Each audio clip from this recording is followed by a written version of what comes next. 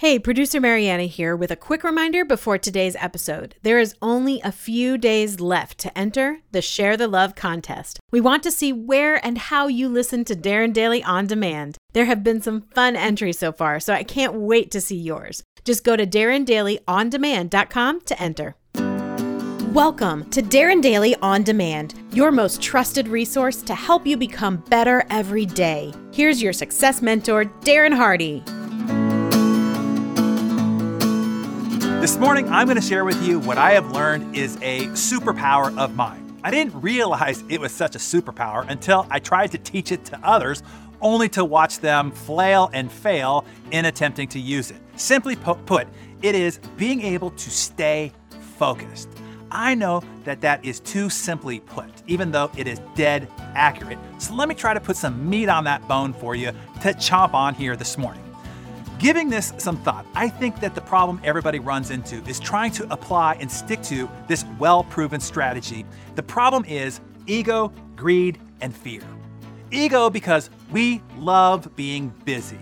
It's a social signal of being valued and important. Here in the United States, this is a fraught hangover from our puritanical heritage. We were taught to visibly and constantly demonstrate our hard work ethic as a way of proving our faith and devotion to God.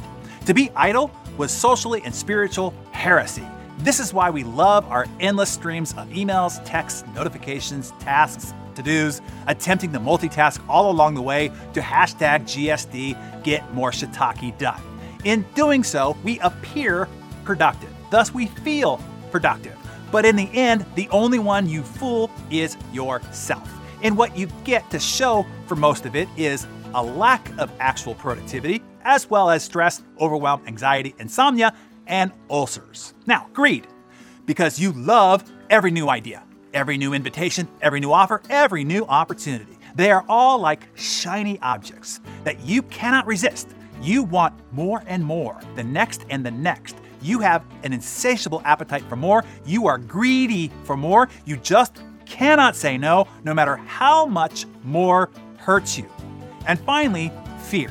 You just cannot stand the idea of maybe missing out, of maybe being left out, of maybe not being in the know. So you just can't say no. I know these psychological tugs because I used to be just as subjected to them as anyone. But I learned and I practiced focus long enough to experience its radical results. Results so great, so extraordinary, that I now protect my focus with a religious fervor. Fighting for focus is a constant and never-ending battle because life accumulates constantly. Do your closets get more or less full over time? How about your drawers, or your attic, or your garage? Now, what about your commitments, your tasks, your recurring responsibilities? Do you get more of those or less? How about your meeting schedule, your daily emails and notifications, more or less? What about the number of products and SKUs in your business? How about the number of types of clients that you serve, the number of tech product and solutions you use, etc.? More happens by itself, which is why you have to be vigorous about constantly stripping things away. The co-founder of Netflix, Mark Randolph, called this ruthless streamlining scraping the barnacles off the hull. He said, like boat owners, he found that you have to have the discipline to regularly remove all the small things that inevitably accrue on the hull over time that slow forward progress. Now, that is just streamlining the things you are doing. The much more, and seemingly for others, difficult thing for people to do is to say no to more opportunity, going back to the greed and FOMO factors. Using Netflix again as a reference, Mark called this the Canada principle.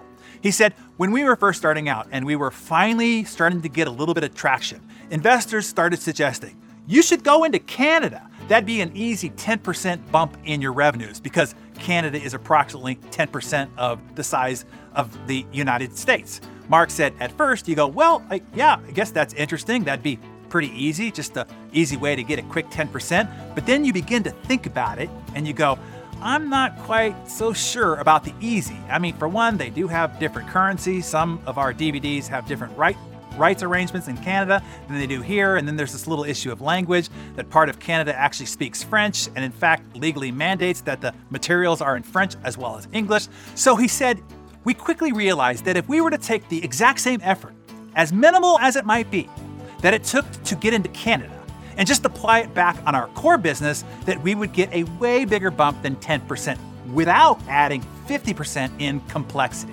You see, that choice right there and the productivity math around it, that is a choice that I'm constantly making.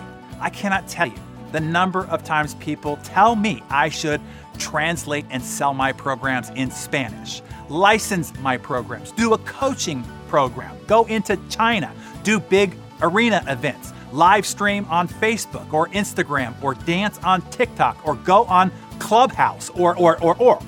And here is the conundrum for most people. All of those are good ideas. They all might produce some result. But, and this is the big old but, not as much as just applying the same effort, because everything costs effort, time, and attention, capacity, life force, and team resources, not as much as just applying the same effort to our core business. In essence, doing less better. And here is what I have found. And for some reason, either people cannot believe it or they just can't seem to stick to it. My results are exponentially greater than contemporaries who are doing a whole hell of a lot more stuff than I am, but only gaining a few yards and a cloud of dust. So I can sit here and tell you this secret, which is not such a secret after all, particularly since I have told you so many times before, and you already know it to be true. The only question you have to grapple with here this morning is, can you do it? Will you do it? And will you stick with it finally once and for all? Your history probably says no. But the great thing about the present is you can make a new history looking back from the future starting today.